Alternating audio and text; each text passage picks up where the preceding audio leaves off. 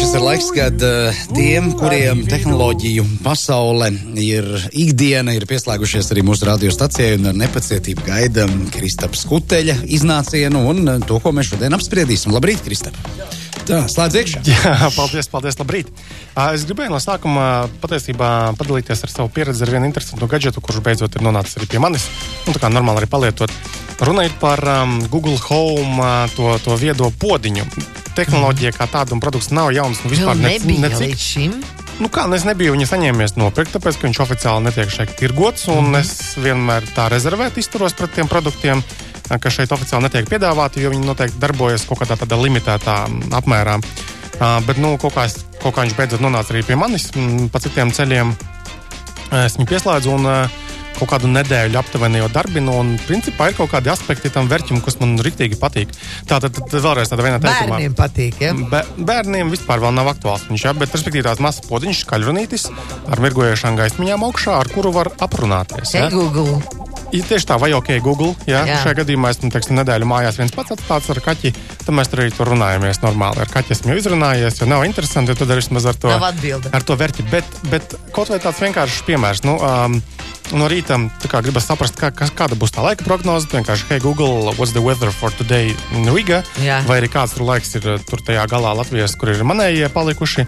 Un uzreiz rēt arī atbild viņi arī. Vai arī, piemēram, lūdzu pasaki man, kādi man tur tie darbi, kas ir jādara, kalendāri ieraksti. Viņi arī pietiekami rētā balsiņā saprot un pasaka. Piemēram, šorīt no rīta es arī vēl no rīta pamodos un gribēju ieslēgt radio Star FM paklausīties. No? Lai man nav jāver datorā vaļā tīmekļa vietne. Viņš atpazina mūsu radiostāciju. Tieši tā. Es viņam pateicu, tad, hey Google, lūdzu ieslēdz man Star FM radio. Un man bija tīri interesanti, ko viņš darīs. Un tā rētā balstiņa ir pateica, ok, tagad tādā un tādā lietotnē es atveru radio Star FM. Tas ir burtiski 2 sekundes un jau jūsu patīkamās balsis ielija manā saules piespīdētajā istabā.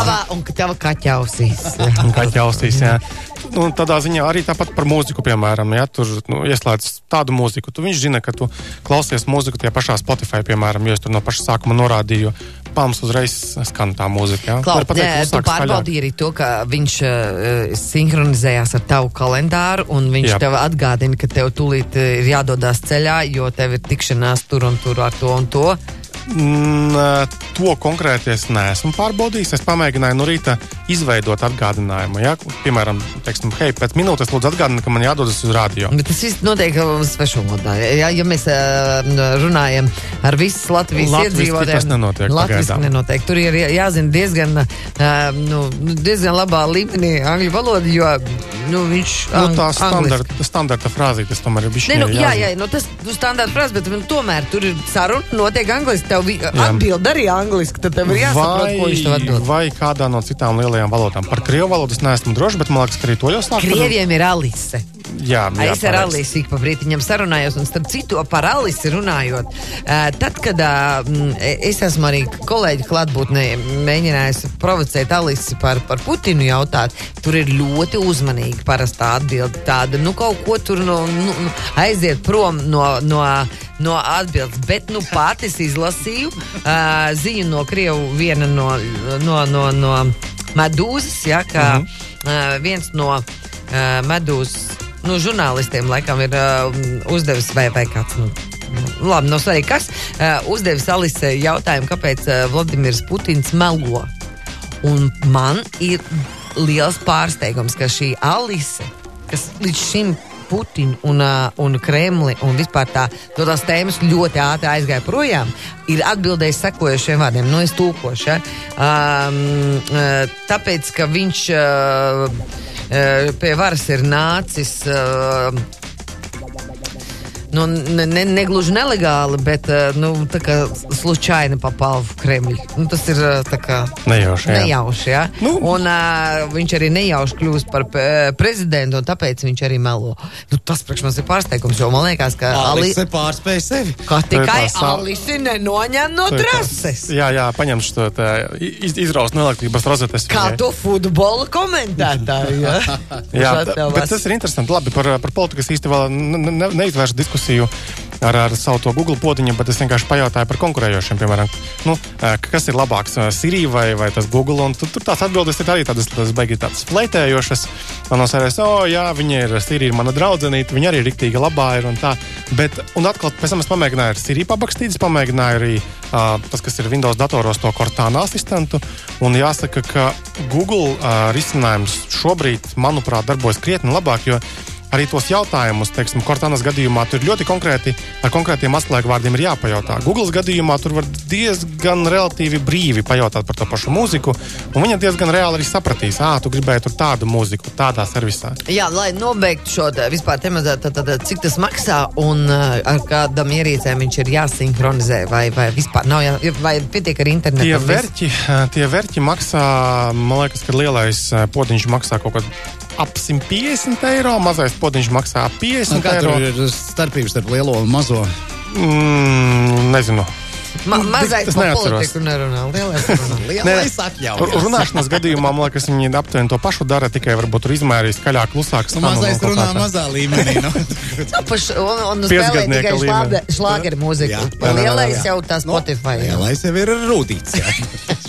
Bet, respektīvi, tā vadība ar balsi, tas likās tik forši tajā momentā, kad tas darbojas reāli. Un pēc tam iekāpjot mašīnā, kad, vai telefonā ieslēgt to Spotify, to visu playlistu, man pilnīgi gribējās pateikt, lūdzu, ieslēdzies pats man to dziesmiņu. Un telefonā arī tā var darīt, respektīvi, to Google asistents, ja viņš darbojas, tikai uz mana Samsung, ko es izmantoju šobrīd, kaut kā tas nedarbojās tik veiksmīgi. Podziņa gadījumā viņam pateica, viņš ir izdarīja. Lūk, labi, vēl bišķi Krievijas to tēmu paķerot, jo mēs tā veiksmīgi iesākām.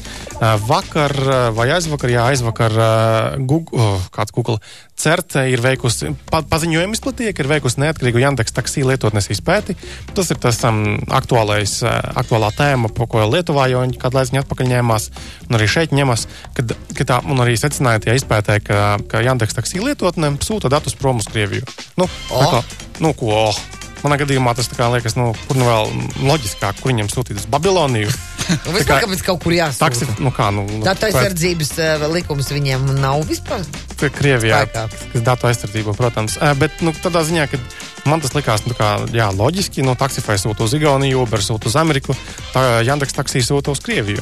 Protams, ka tas viss tagad priekšvēlēšanu karstumā tiek pasniegts kā kaut kāds baisi, nenormāli nozīmīgais jaunatklājums, kas man liekas, dīvaini. Protams, ka mēs nekad neuzzināsim, kādi dati tiek sūtīti uz turieni, un kas tiek sūtīts atpakaļ, un kā tos izmanto. Protams, ka piesardzība kaut kādu katrs pats izvēlas pielietot vai nepielietot, izspiego vai neizspiego, pašam to izlemt vienkārši, labi, pateica pašsaprotama lieta. Ja mēs par takšiem runājam, tad es Igaunijā izmantoju Taxify aplikāciju un var teikt, ka tur viņi lieliski darbojās pat tādā mazā vietiņā kā Kurasārē, kurā es uzzināju no taksometru vadītāja, ka Kurasārē ir 60 taksometri. 60. Un visi gandrīz ir sajūgti. Droši vien, ka mazāk. Divi. Liecies tu mierā, Kurasāra ir ļoti solīda pilsēta. Vasarā. Tur ir 6 spā, es atvainojos, kur pārsvarā tusē.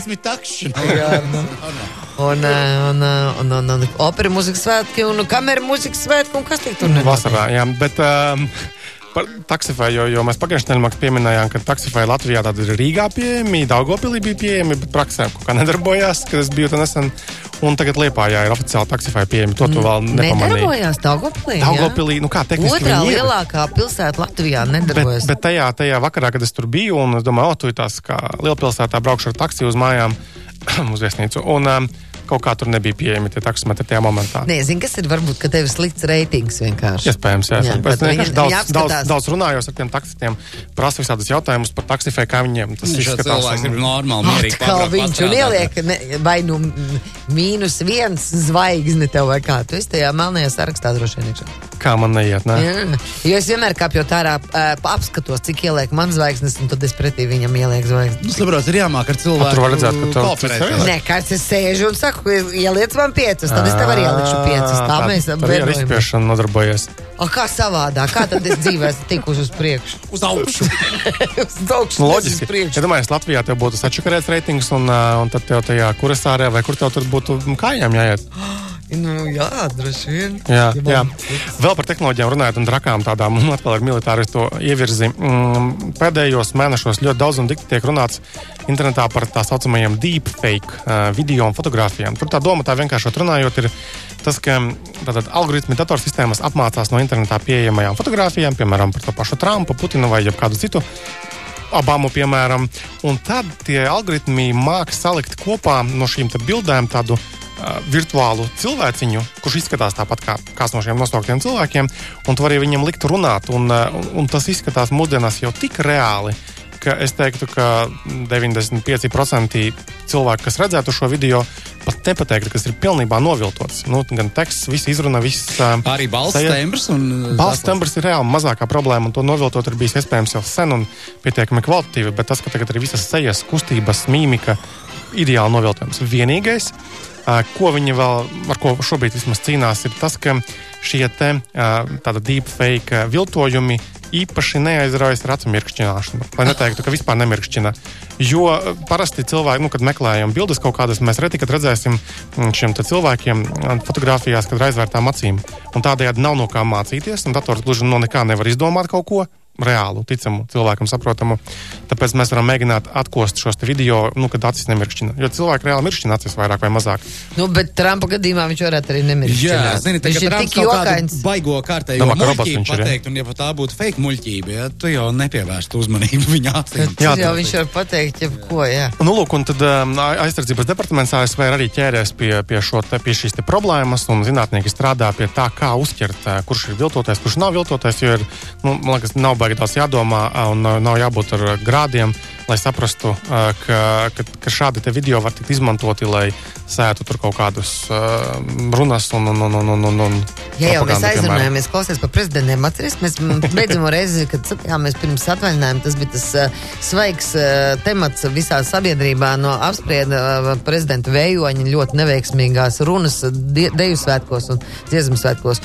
Un tik neveiksmīgs, ka būtībā viss turēja tādā neveiklā saspringzinājumā gan tos dalībnieks, gan skatītājs. Un tu atceries, tu teici, ka tu brīnies, kāpēc viņš neizmanto ekrānus, kur var nolasīt šīs runas, vienkārši, kur vējš nevar aizpūst lapiņu. Tu noskaidroji, kuras ārē? Nē, es domāju, vai pēc tavas šīs runas neviens no ekrāna piegādātājiem vai tirgotājiem nav kaut kā ar tevi sazinājies vai ar kancelu vai prezidentu. Jāsazinās. Tu neko nezini tālāk, par šo. Nē, nezinu. Kāpēc mūsu valdībā neizmanto šo iespēju? Nākamā lielā runa būs ļoti tālu priekšā, ka Ziemassvētki kaut kādi tikai būs, jā. Un tur jau tas ir kontrolētā teritorijā. Domāt par to. Es tikai domāju, vai nav kaut kāda reakcija bijusi pēc tavējā. Tik cik šutināšanās, bet šutināšanās ir reāli visur. Un tad tālāk jau politiskie jautājumi dienas kārtībā. Bet kuras kompānijas tā tirgo, vai kuras var nopirkt, piemēram? Tad jebkādu aizgāja uz Elkoru, nopirkīja parastu televizoru un uzlikīja slīdošos burtiņus un viss notiek. Zini, es skatījos Kāršanām, jā, tur tajā seriālā tu atceries, tur bija Amerikas prezidentam, bija tā caurspītīgi, neredzam. Citi neredz, viņš tikai redz un tā tālāk. Jā, māk lietot, jā. Bet, gan jau, ka tās tehnoloģijas kādreiz atnāks arī līdz mums un varēs... Bet tad vairs nebūs aktuāli ar Vējonim. Ko tu zini?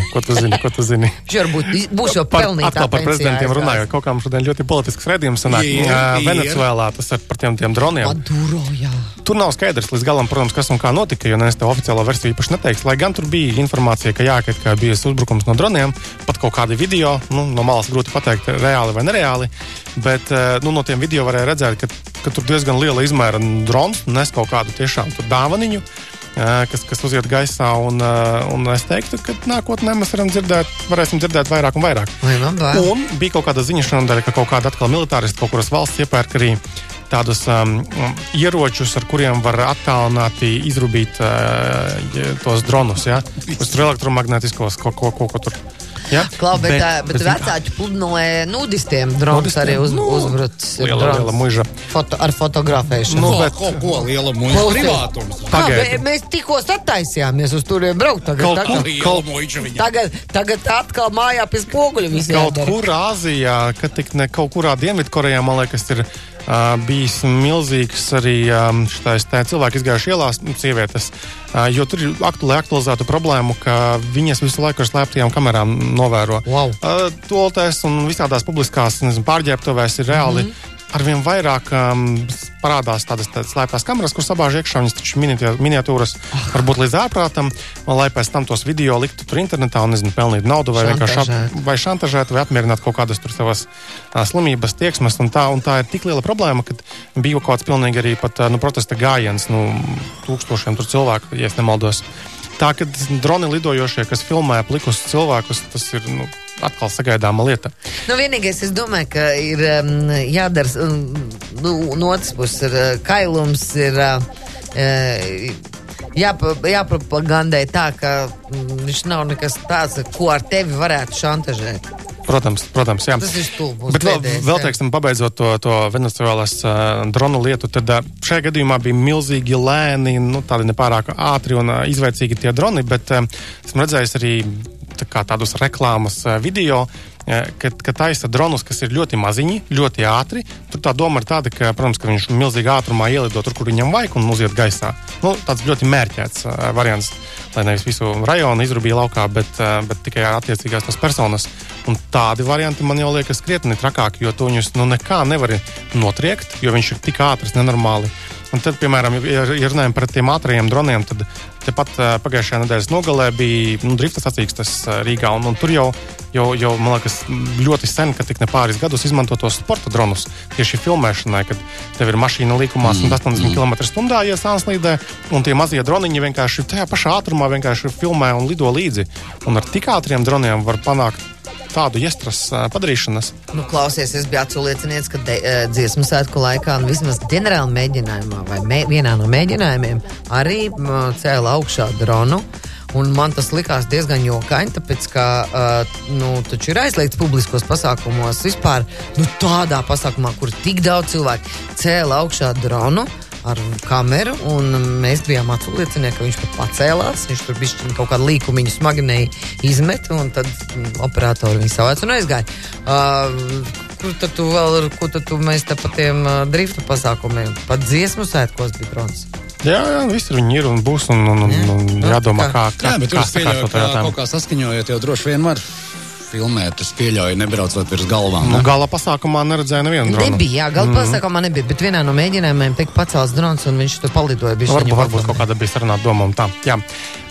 Jā, tad vakarā Samsung prezentēs jauno Galaxy Note 9, kuras varā pamēģināsim norganizēt arī tiešraidi.